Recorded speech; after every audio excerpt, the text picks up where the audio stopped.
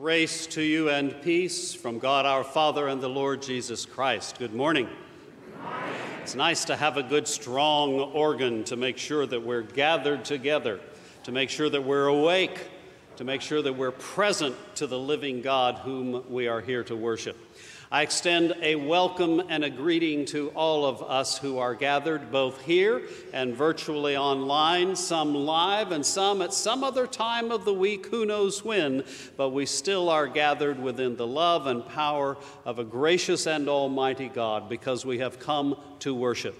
So let us be called together in worship with timeless and true words as we read responsively from the 100th Psalm. Shout for joy to the Lord, all the earth. Worship the Lord, let us come before him with joyful songs. Know that the Lord is God. It is he who made us, and we are his. We are his people, the sheep of his pasture.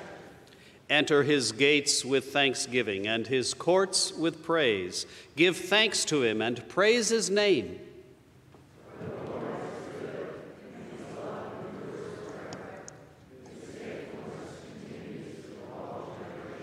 Friends, let us worship God.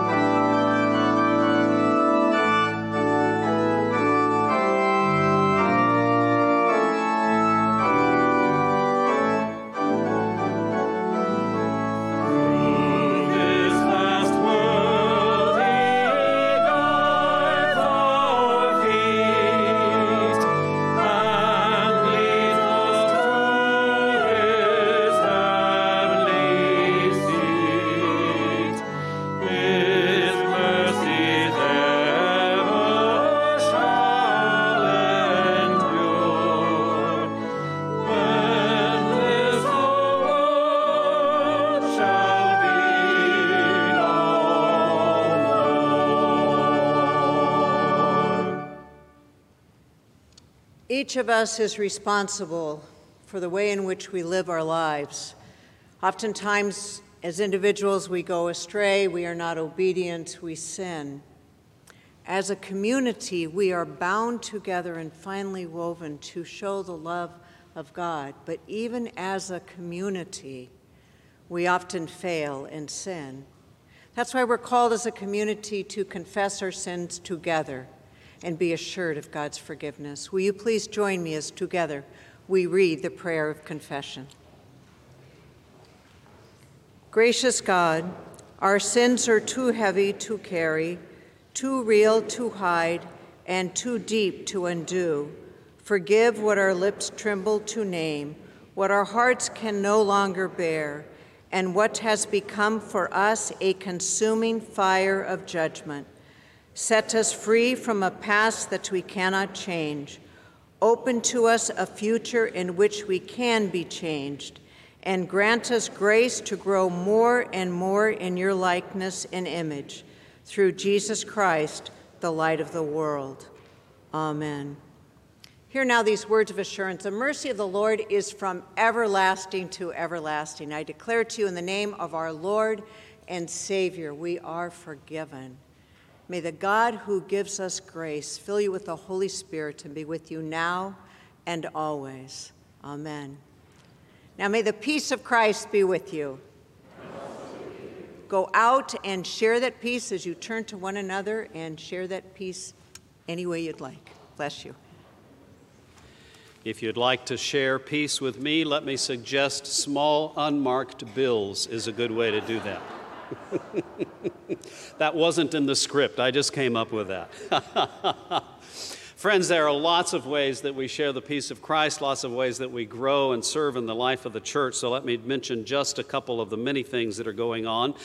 After this service, about 15 minutes after we are finished, we will gather back here in the sanctuary for a chat with Jack.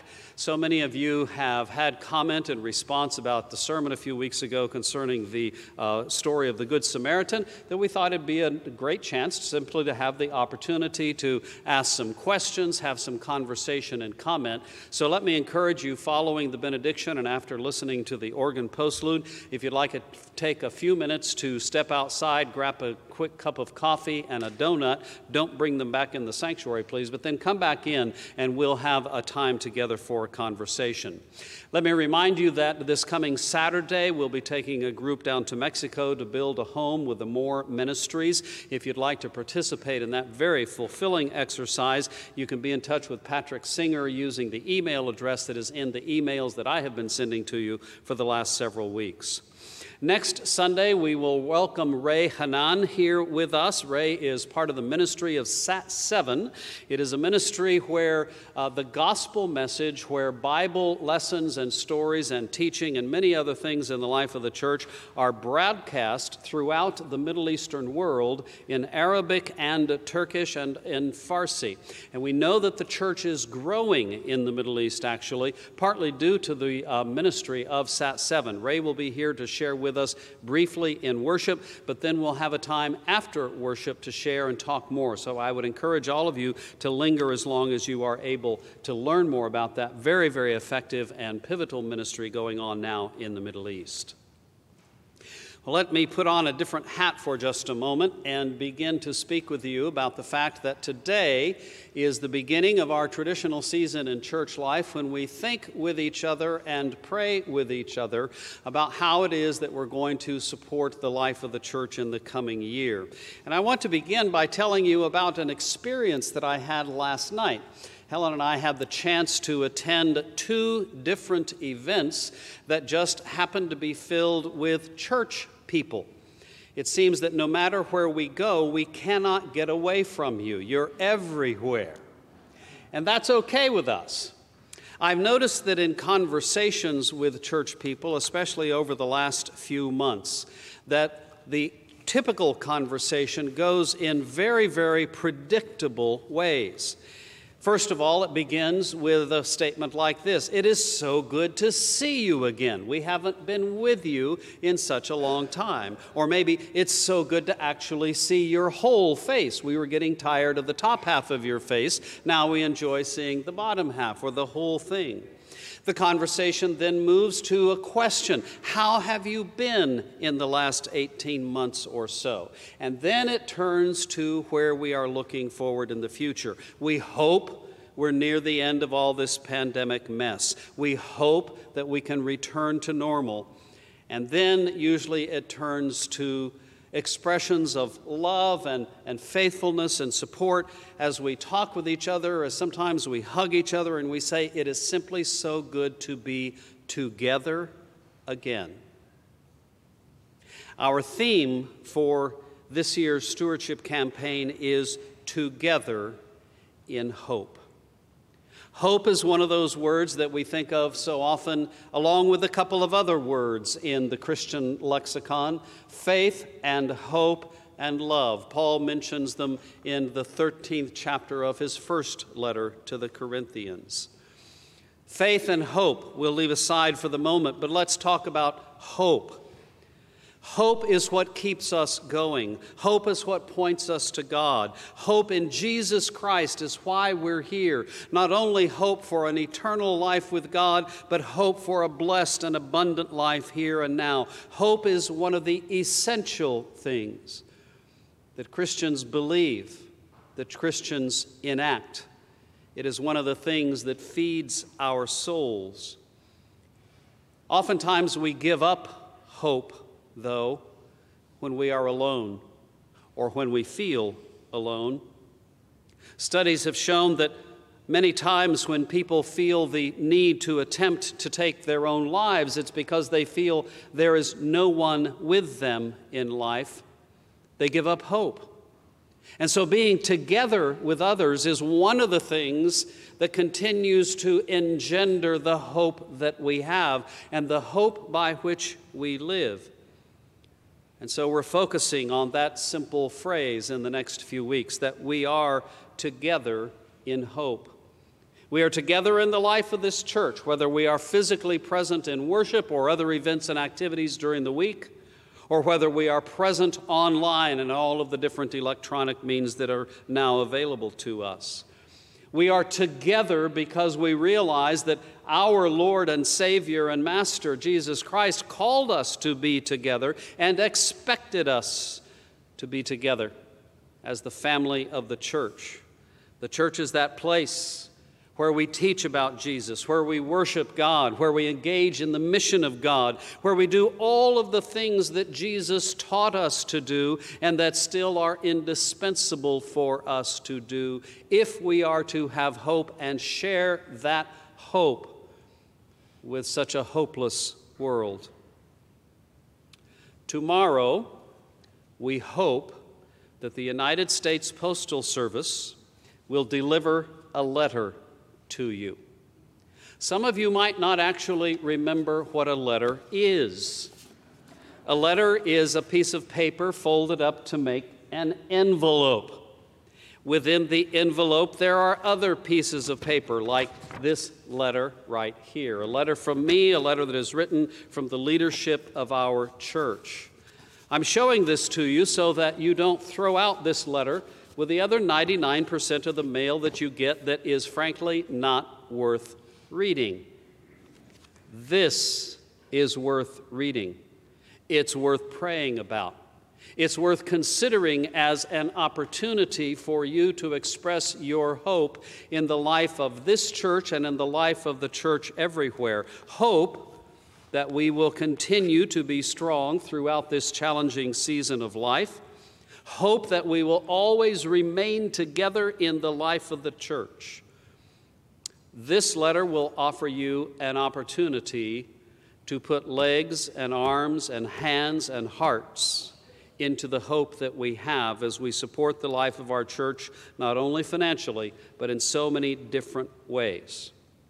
My hope is that you'll spend some time thinking and praying and then respond generously so that we can continue to be a place that is filled with hope and therefore a place that is filled with light and promise and love for the world that so badly needs it. Remember, we must remain together in hope. God bless you.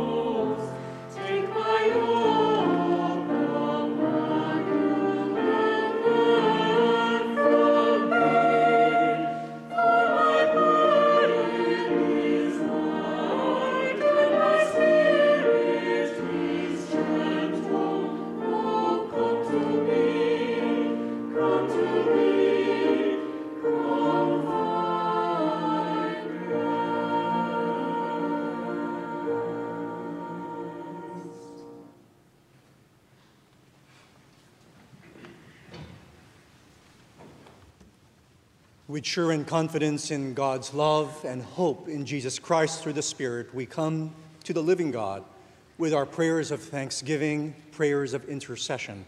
Let us look to God in prayer. God of heaven and earth, through Jesus Christ, you promise to hear us when we pray to you in his name. Confident in your love and mercy, we offer our prayers. Lord, in your mercy, hear our prayer as we ask you to empower the church throughout the world in its life and witness. Break down the barriers that divide, that united in your truth and love, the church may confess your name, share one baptism, sit together at one table, and serve you in one common ministry. Gracious God, we pray that you would guide the rulers of the nations. Move them to set aside their fear, greed, and vain ambition, and to bow to your sovereign rule. Inspire them to strive for peace and justice, that all your children may dwell secure, free of war and injustice, hunger and poverty. Renew our nation, we pray, in the ways of justice and peace. Guide those who make and administer our laws to build a society based on trust and respect. Erase prejudices that oppress. Free us from crime and violence. Guide our young people from the perils of drugs and materialism. Give us all a new vision of a life of harmony and peace. Strengthen this congregation in its work and worship. Fill our hearts with your self-giving love, that our voices may speak your praise and our lives may conform to the image of your Son. Nourish us with your word in all its forms, that we may faithfully serve in your name and witness to your love and grace for all the world. Look with compassion, we pray, on all who suffer. Support with your love those with diseases and ailments of various kinds, those unjustly imprisoned, those denied dignity, those who live without hope, those who are homeless and houseless or abandoned. As you have moved toward us in love, so lead us to be present with them in their suffering in the name of Jesus Christ. Sustain those among us who need your healing touch in mind, body, and spirit. Comfort and abide, O Lord, all those who have experienced loss recently. O God, in your loving purpose, answer our prayers and fulfill our hopes. In all these things for which we pray, give us the will to seek to bring them about. For the sake of Jesus Christ, who taught us to pray, Our Father, who art in heaven, hallowed be thy name. Thy kingdom come. Thy will be done on earth as it is in heaven. Give us this day our daily bread, and forgive us our debts, as we forgive our debtors. And lead us not into temptation, but deliver us from evil. For thine is the kingdom, and the power, and the glory forever. Amen.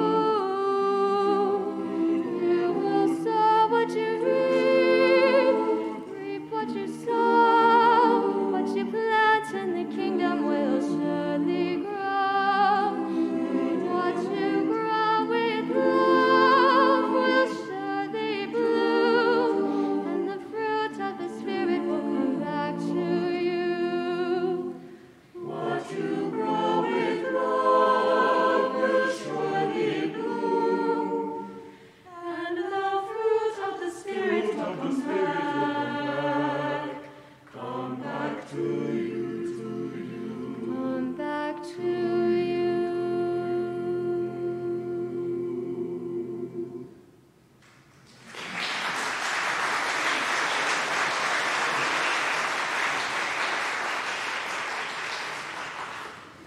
I'm often tempted to ask the choir to do their music again, but then you'd get spoiled and you would expect only to be hearing the music.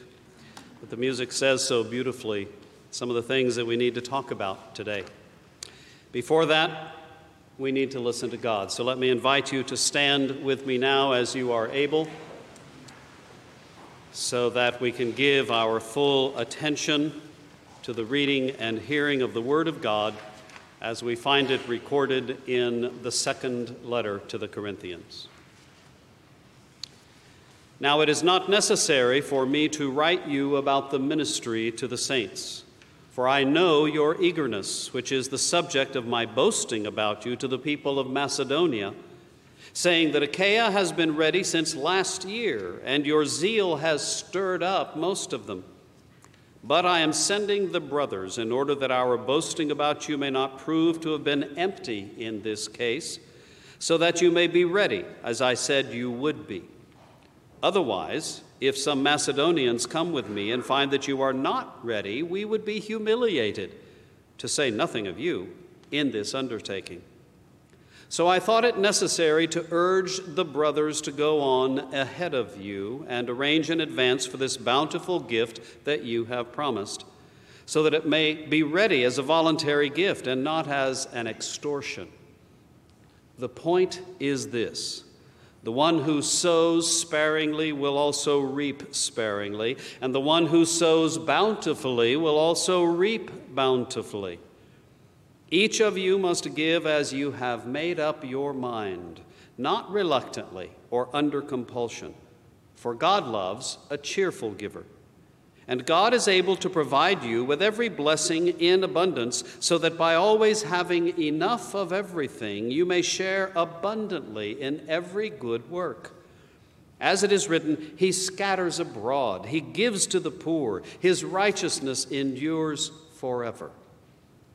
He who supplies seed to the sower and bread for food will supply and multiply your seed for sowing and increase the harvest of your righteousness. You will be enriched in every way for your great generosity, which will produce thanksgiving to God through us. For the rendering of this ministry not only supplies the needs of the saints, but also overflows with many thanksgivings to God. Through the testing of this ministry, you glorify God by your obedience to the confession of the gospel of Christ, and by the generosity of your sharing with them and with all others, while they long for you and pray for you, because of the surpassing grace of God that He has given you.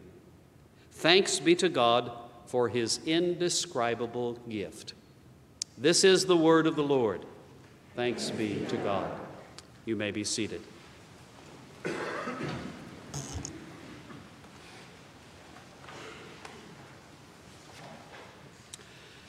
How many of you, when you were a kid, built your own house of some kind? Lots of us did.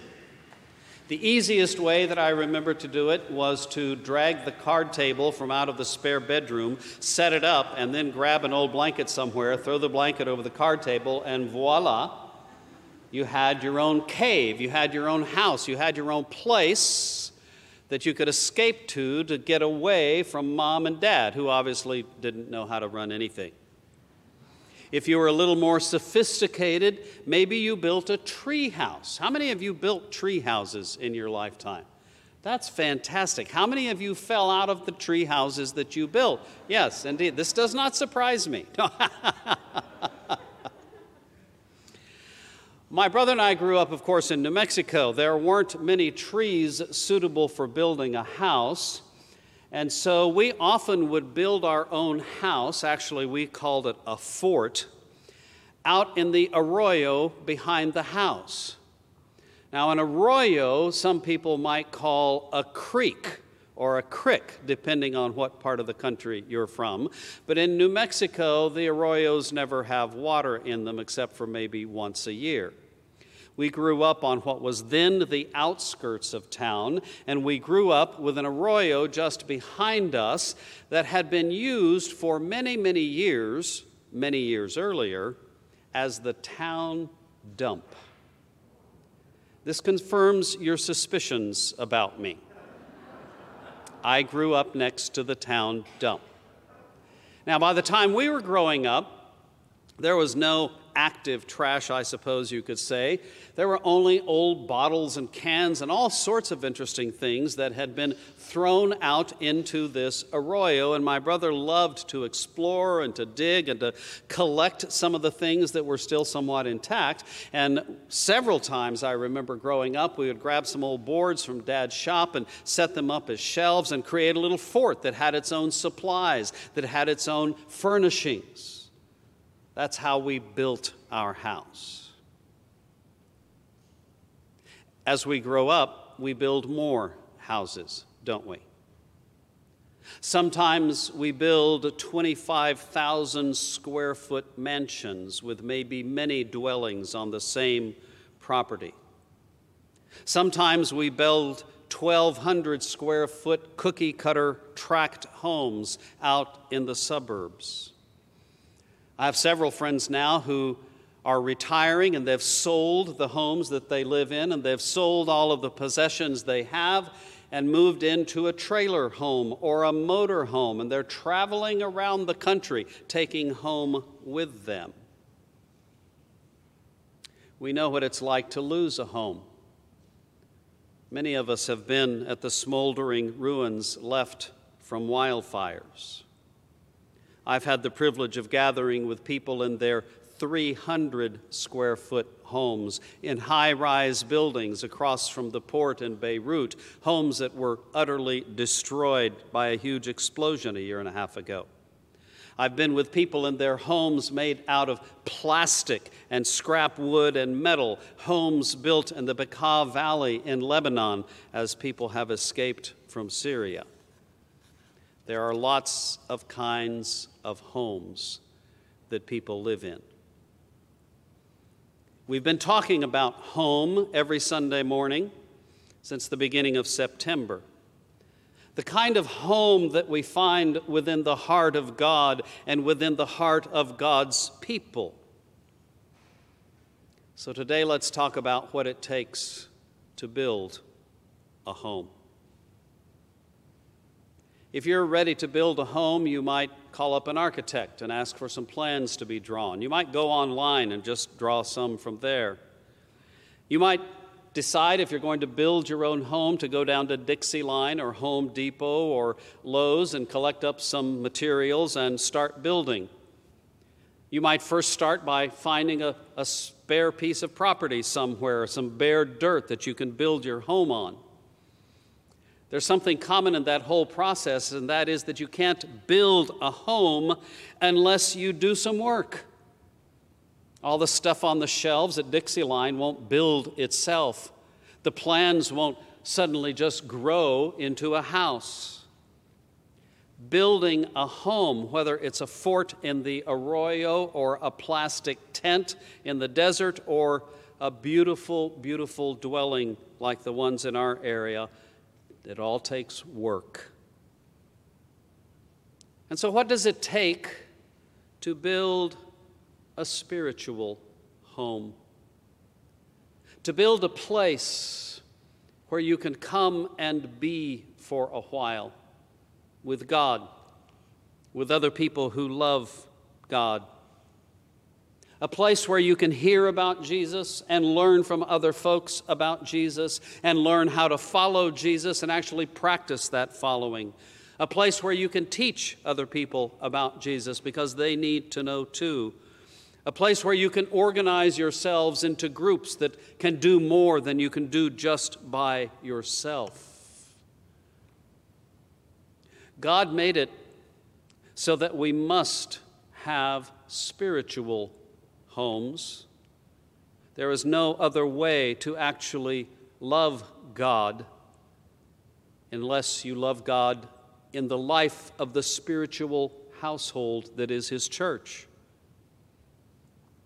Paul and the early apostles all, of course, knew that simple fact. And so they went about the business of building homes, spiritual homes. They went out into the civilized world, every place they could possibly go, no matter how small the village, no matter how large and imposing the city.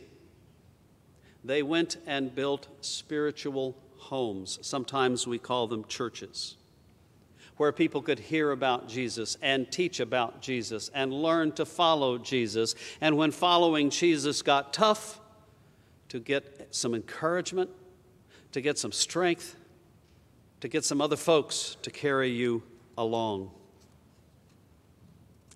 As he wrote to the church in Corinth, Paul spoke about some of what it takes to build a church home. He talked about God's lavish generosity in giving us everything that we have, and he asked us to be lavish in our generosity with others so that they could have God too. He talked about the fact that God calls us to give cheerfully and freely only from what we have already been given. He talked about the fact that when we are generous, when we actually build a place where we can be at home with God, that not only will it bless those who live in that home, but it will bless others when they see the beautiful dwelling place that God has built and the beautiful people that God is building within it, and they will want to be part of it too. He talked about the fact that not only in life itself, but especially in the life of faith in Christ, that we reap what we sow. When we give generously, when we give of every way that we possibly can, the investment, the return is amazing. Paul was speaking, of course, about so many different kinds of giving. He was talking about prayer and participating in community life in the church and serving other people's needs. And then he had to get down to a place, an aspect of what we need to give. Let me enter that particular place by telling you a story. Years ago, when our first grandchild was about 5 years old, we took her to one of those pizza places where the pizza is terrible. But every parent has been to those places because it's not about the pizza, it's about the games and all the other exciting things they have to do at this place that also happens to sell pizza. We walked into this particular place and knew full well to expect everything that was coming, but this one thing happened that I didn't expect. Our granddaughter walked straight past the tables where the pizza was being served. We were hungry, but that made no difference. She walked straight over to the games and the toys. And as we got to that junction place between where the restaurant left off and the toys and games began, she stopped dead in her tracks. She was holding my hand, and she looked up at me, and she said, "Grandpa, we need some money."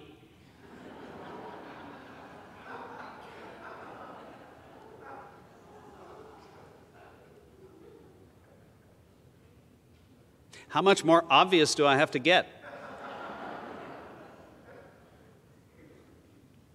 You can't do anything much in life that has much impact over time, especially building a home, without some money. Our homes are threatened by many different things, sometimes by wildfires or warfare or neglect or misuse. Our spiritual home can be threatened by the wildfires of pandemic life, by warfare over issues in culture that distract us from our common faith in Jesus Christ. Our spiritual home can be threatened by neglect and disuse and misuse as we take the church for granted and don't attend, don't participate, don't support with our money. Well, friends, either the church is worth your time and money, or it's not. Either the church is worth continuing to build and to maintain and to expand, or it's not. I propose that it is worth it. And so we're asking you in this stewardship season to think about what the church is worth to you. Is it worth having a home for the life of your soul, for the life of all those who do not yet know the forgiveness and the love and the healing and the joy and the strength of following Jesus?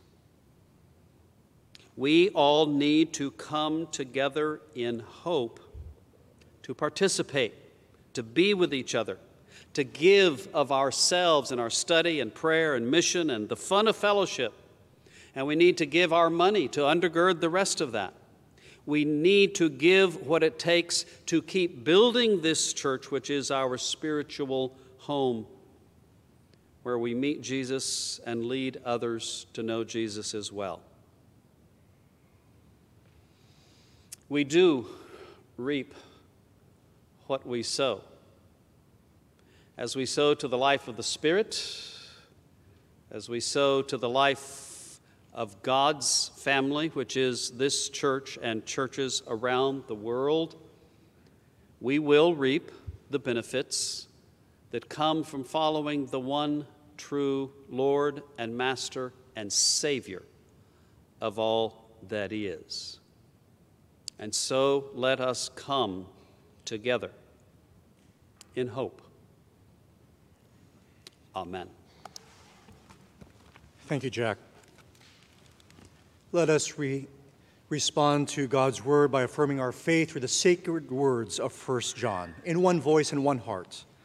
Beloved, let us love one another, because love is from God. Everyone who loves is born of God and knows God. Whoever does not love does not know God, for God is love. God's love was revealed among us in this way. God sent his only Son into the world so that we might live through him. In this is love, not that we love God, but that he loved us and sent his Son to be the atoning sacrifice for our sins. Beloved, since God loved us so much, we also ought to love one another. No one has ever seen God. If we love one another, God lives in us, and his love is perfected in us.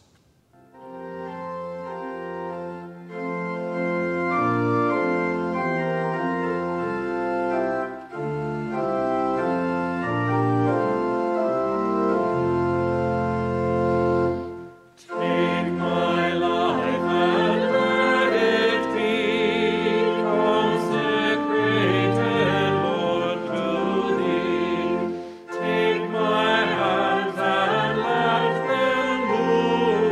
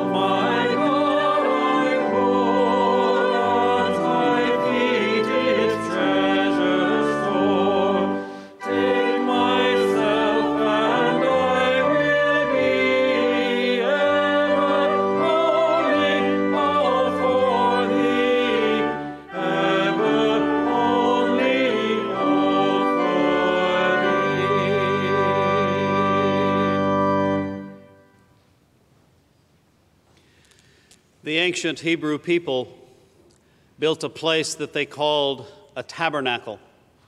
It was a tent, a place where God was understood, where he could come and live with the people.